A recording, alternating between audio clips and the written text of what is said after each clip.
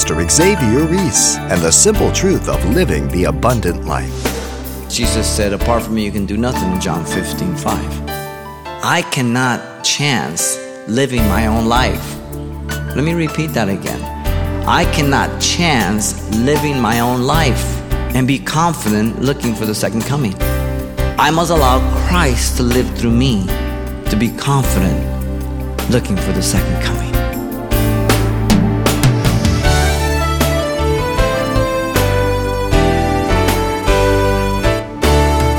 Welcome to Simple Truths, the daily half-hour study of God's Word with Xavier Reese, Senior Pastor of Calvary Chapel of Pasadena, California. In grade school, were you a clock watcher?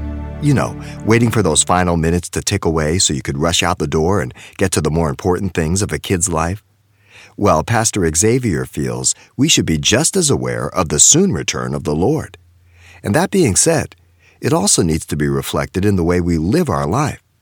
Let's find out how we rejoin Him in our Simple Truth study series from the Epistle to the Romans. Romans chapter 13, we're going to be looking at verses 11 through 14.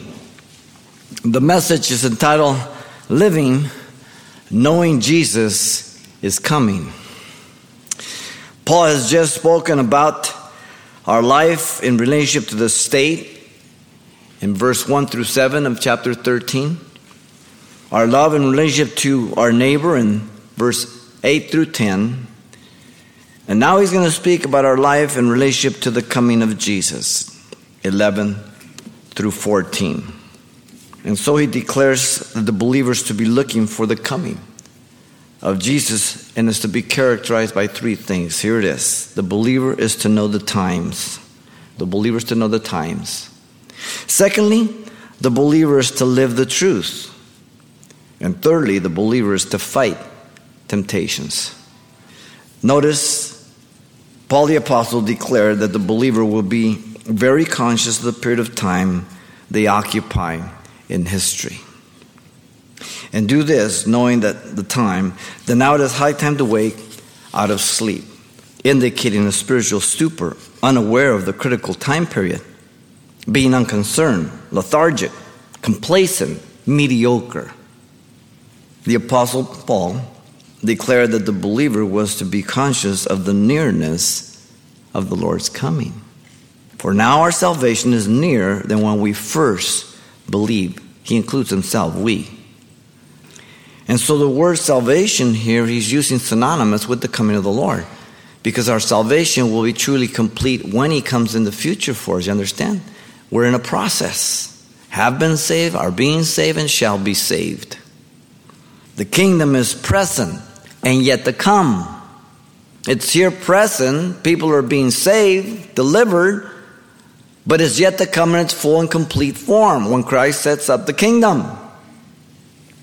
Notice, secondly, the believer is then to live for truth. The rest of 12 and 13. In 12 there, the Apostle Paul declared the only conclusion a Christian can come to in view of the Lord's imminent return is to be prepared. Therefore, let us cast off the works of darkness and let us put on the armor of light. The believer's proper response is to reject the old sin life, all that opposes God, not being conformed to the world. Remember Romans 12:2? Not being conformed to the world. In view of the fact that all that He's done for us in chapter 1 all the way to 11, we present our body a living sacrifice, not being conformed to the world. Let us walk properly, as in the day, not in revelry or in drunkenness, not in lewdness and lust, not in strife and envy. Paul stated the positive injunction first. Let us walk properly.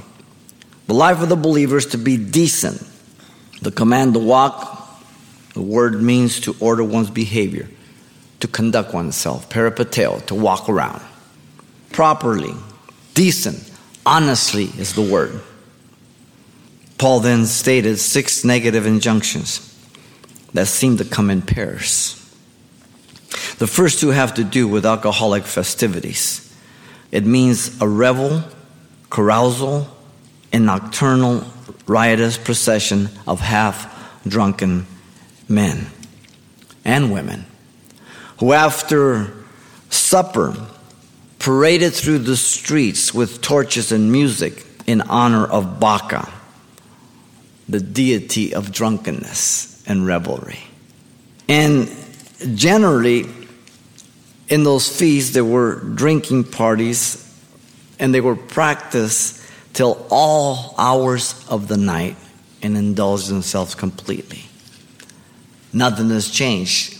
The god of Bacchus is still alive today.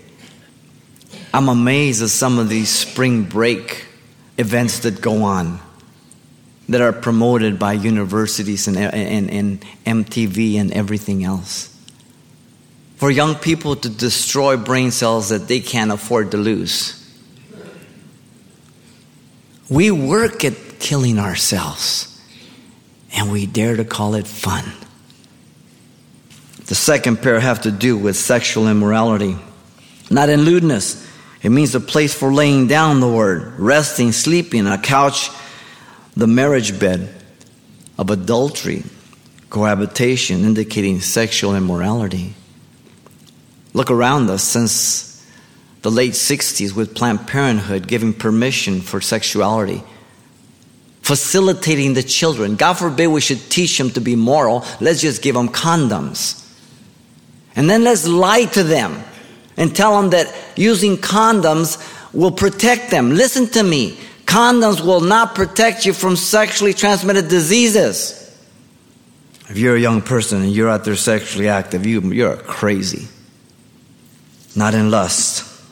It means unbridled lust, excess, licentiousness, lasciviousness, words we don't use anymore, wantonness, outrageousness, shamelessness, insolence.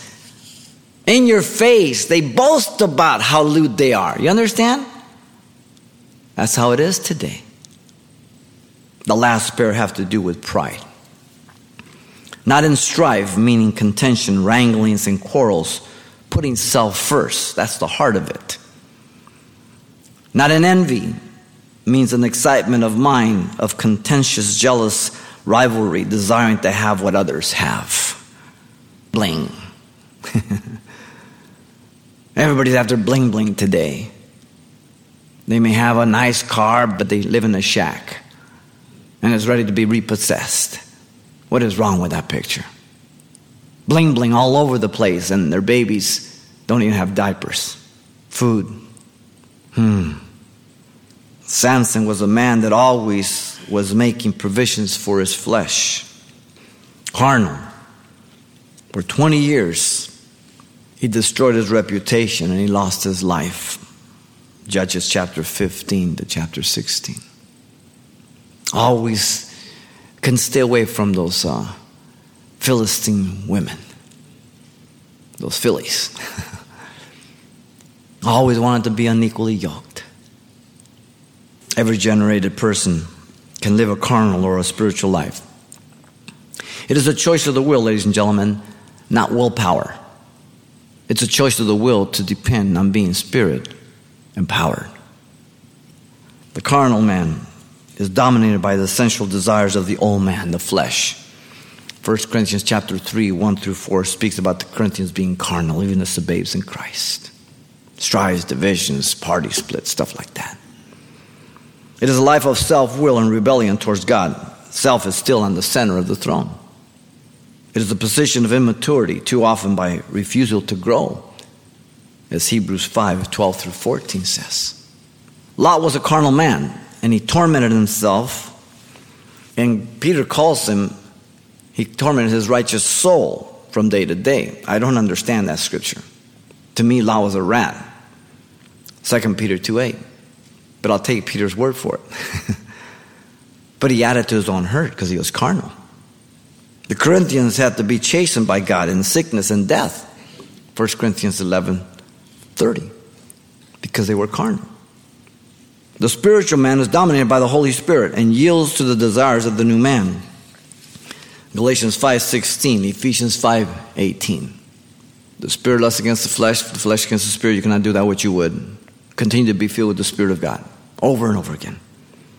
That person will be constantly trying to glorify God and be tried in three areas as Adam. The lust of the flesh, the lust of the eye, the pride of life.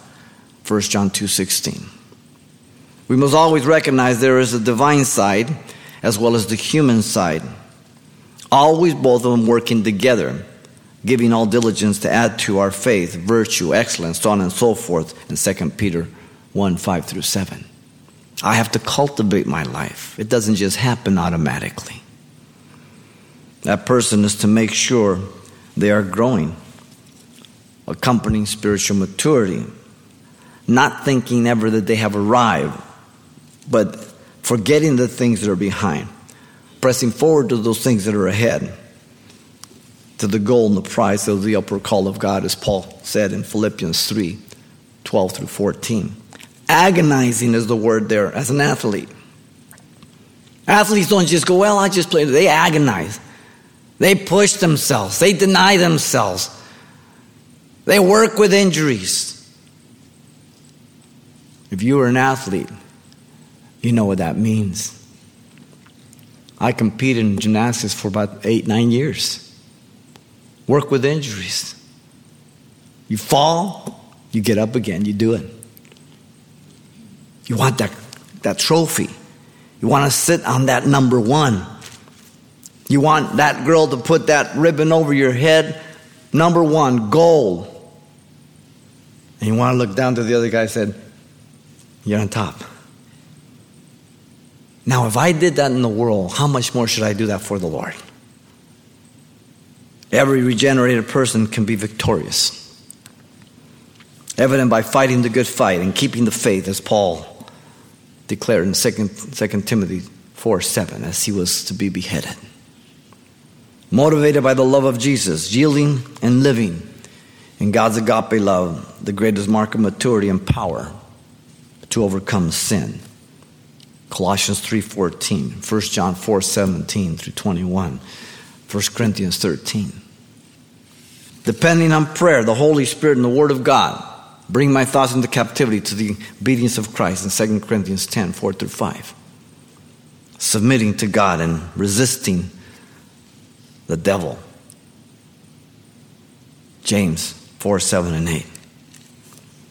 You see, we're not to be ignorant to Satan's devices, meaning his perceptions, purpose, and thought to oppose the work of God in us. As I mentioned, the parables of Jesus regarding the second coming always punctuated the fact of having to be ready, always. Listen to Luke 12, 45 and 46. Jesus said, but if the servant says in his heart, my master is delaying his coming, and begins to beat the male and the female servants, and to eat and to drink and be drunk, the master of the servant will come in a day when he is not looking for him, and at a time and an hour when he is not aware, and will cut him in two. Listen to me. Listen carefully. This is Jesus speaking. And appoint him his portion with the unbelievers. The servant knew his master was coming at one time. Then he said, my master's delaying his coming, and I will appoint him with the unbelievers. The one being appointed with the unbelievers is one who believed at one time. Jesus warned about the tribulation and great tribulation. Listen to Luke 21:36. He's the only one who says it. Matthew doesn't say it. Mark doesn't say it. John doesn't say it. But Luke does. Listen.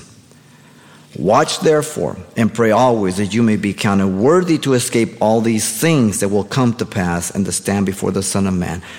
The context of Luke 21 is tribulation, great tribulation. Pray and watch that you are worthy to escape and to stand before the Son of Man. The rapture. 2 Timothy 4, 3 and 5 says, Paul says, for the time will come when they will not endure sound doctrine, but according to their own desires, because they have itching ears, they will heap up to themselves teachers, and they will turn their ears away from the truth and be turned aside to fables. But you, Christians, be watchful in all things, endure affliction, do the work of an evangelist, fulfill your ministry. Specifically, he's talking to Timothy. But in principle, it's to every one of us. The believer is to live the truth as he is looking for the coming of Jesus. Third, the believer is to fight temptations. 14. The Apostle Paul declared the positive prevention against a life of sin while waiting for the coming of Jesus. But put on the Lord Jesus Christ. Simple. Couldn't make it any simpler than that. Paul stated the believer has to allow Christ to live through him. The word "but" marks the sharp contrast between the particular list of sins and in the previous verse and what he's going to say now. Once again, the phrase "put on" means to be clothed, as if to put on a coat or a shirt. The believer, by putting on the Lord Jesus Christ, is abiding in Christ and depending on Christ. As Jesus said, apart from me you can do nothing in John 15:5. Paul puts it this way in Galatians 2:20. I am crucified with Christ, nevertheless I live, yet not I, but Christ lives in me. And the life that I now live, I live by the faith of the Son of God who loved me and gave himself for me. I cannot chance living my own life. Let me repeat that again. I cannot chance living my own life and be confident looking for the second coming. I must allow Christ to live through me to be confident looking for the second coming. Notice the Apostle Paul then stated the negative prevention against sin. He always hits both sides. And this is again while waiting for the coming of Jesus. And make no provisions for the flesh to fulfill its lusts. Paul stated the believer has to not cater to his or her sin nature. The believer still has sin nature, as you know. It will remain to the day the Lord takes us home or we die. The believer also has a divine nature, as we've said, so that we don't have to live as slaves to sin any longer. The refusal to put on Christ will, in effect, be making provisions for the old man, the flesh. If we're not walking in the Spirit, we're going to walk in the flesh. Look at the word provisions. It means forethought. Make no provisions. Forethought. Providential care for the flesh. The sin nature. In other words, the present imperative command to make no provisions means, as he's writing to these guys, stop indulging your sin nature by seeking it, cultivating it, and partaking in it, be it in thought, in word, or in deed. Whoa. Stop. That means they were doing it. Who's he talking to? Believers. He's warning believers, ladies and gentlemen, not the non-believer. Bringing every thought into captivity again, 2 Corinthians 10:4-5. Obedience of Christ. Then Paul stated the believer has to deny the satisfaction of his sin nature. The goal of our sin nature is to tempt and trap the believer into sin in order to reach the goal. What is it? To fulfill its lust. The thrill, the adrenaline, the excitement. The word lust means cravings, passionate desire. The context is in a sinful way, that which against the new nature and the new man. But the word lust does not always or exclusively refer to sexual things. We always think that. Certainly he has mentioned some, and we want to be cautious there because it is one of the strongest drives we have. But there are so many other things. Strong desire for gossip. Maybe you are very disciplined to keep your mind in control about sensual, sexual things, but you just love gossip. How about craving food? Well, I can't believe those guys. Look at that. They just drink. They're just sexually active. And you gorge yourself.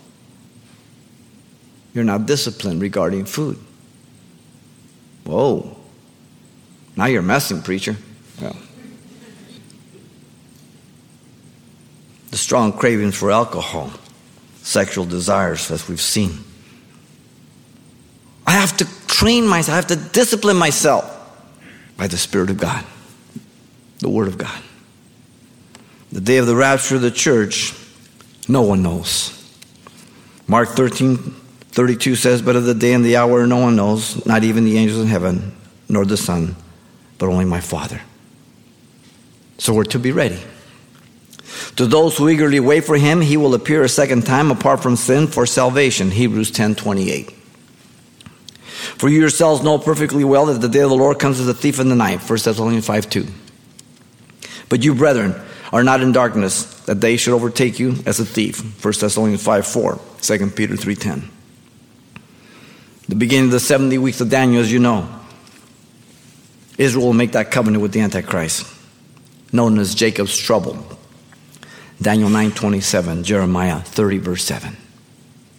The day that the rapture of the church will occur, it will be simultaneously beginning the day of the Lord, the day of wrath, which the church is not appointed to.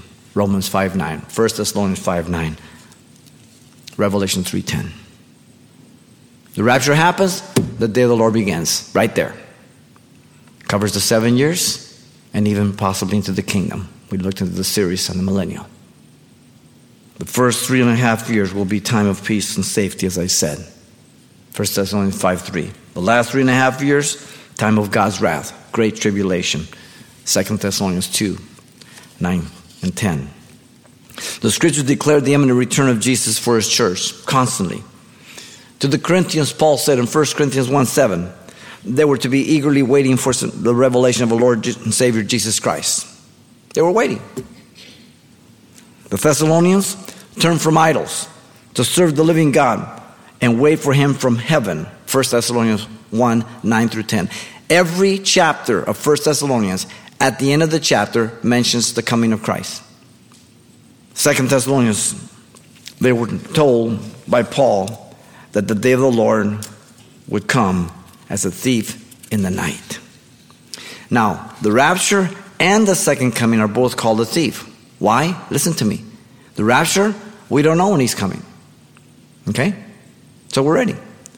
The second coming, because they don't believe he's coming. You understand? If someone warns you and you don't believe it, you're caught unawares. They're both called a thief from two perspectives. We want to be ready. And because they don't believe it, they won't be ready at the end of the 7 years. Paul again says, listen, Philippians 4:8-9. Finally, brethren, whatever things are true, whatever things are noble, whatever things are just, whatever things are pure, whatever things are lovely, whatever things are good report, if there is any virtue, if there is anything praiseworthy, meditate on these things. The things which you learned and received and heard and saw in me, these do, and the God of peace will be with you. What an incredible statement. The believer is to fight temptations as he or she is waiting for the coming of Jesus. Ladies and gentlemen, Paul has declared to us, the believer, who are looking for the coming of Jesus, that our lives should be characterized by these things. The believer is to know the times as he is looking for the coming of Jesus. The believer is to live the truth as he is looking for the coming of Jesus. And the believer is to fight temptations as he is waiting for the coming of Jesus. This is good stuff for us, man. So necessary for today. Are you sleeping? Let me slap you. Let me wake you up. Remember that old commercial? I needed that. I love it. Pastor Xavier Reese, and a reminder of the need to not only be ready, but to live a life that is always ready in anticipation for the soon return of the Lord. You can hear this message again if you like online anytime by selecting today's date under the radio tab at calvarychapelpasadena.com. But you can also request a CD copy of this timely study titled Living, Knowing Jesus is Coming. As always, they're available for just $4. And this will include everything we heard the last time we were together as well. So once again, the title to ask for is Living Knowing Jesus is Coming, or simply mention today's date. You can request your copy by writing Simple Truths, 2200 East Colorado Boulevard, Pasadena, California, 91107. Again, that's Simple Truths, 2200 East Colorado Boulevard, Pasadena, California, 91107. And thanks for mentioning the call letters of this station when you get in touch. This helps us track the effectiveness of this ministry in your area. And then join us for more Simple Truths next time with Pastor Xavier Reese.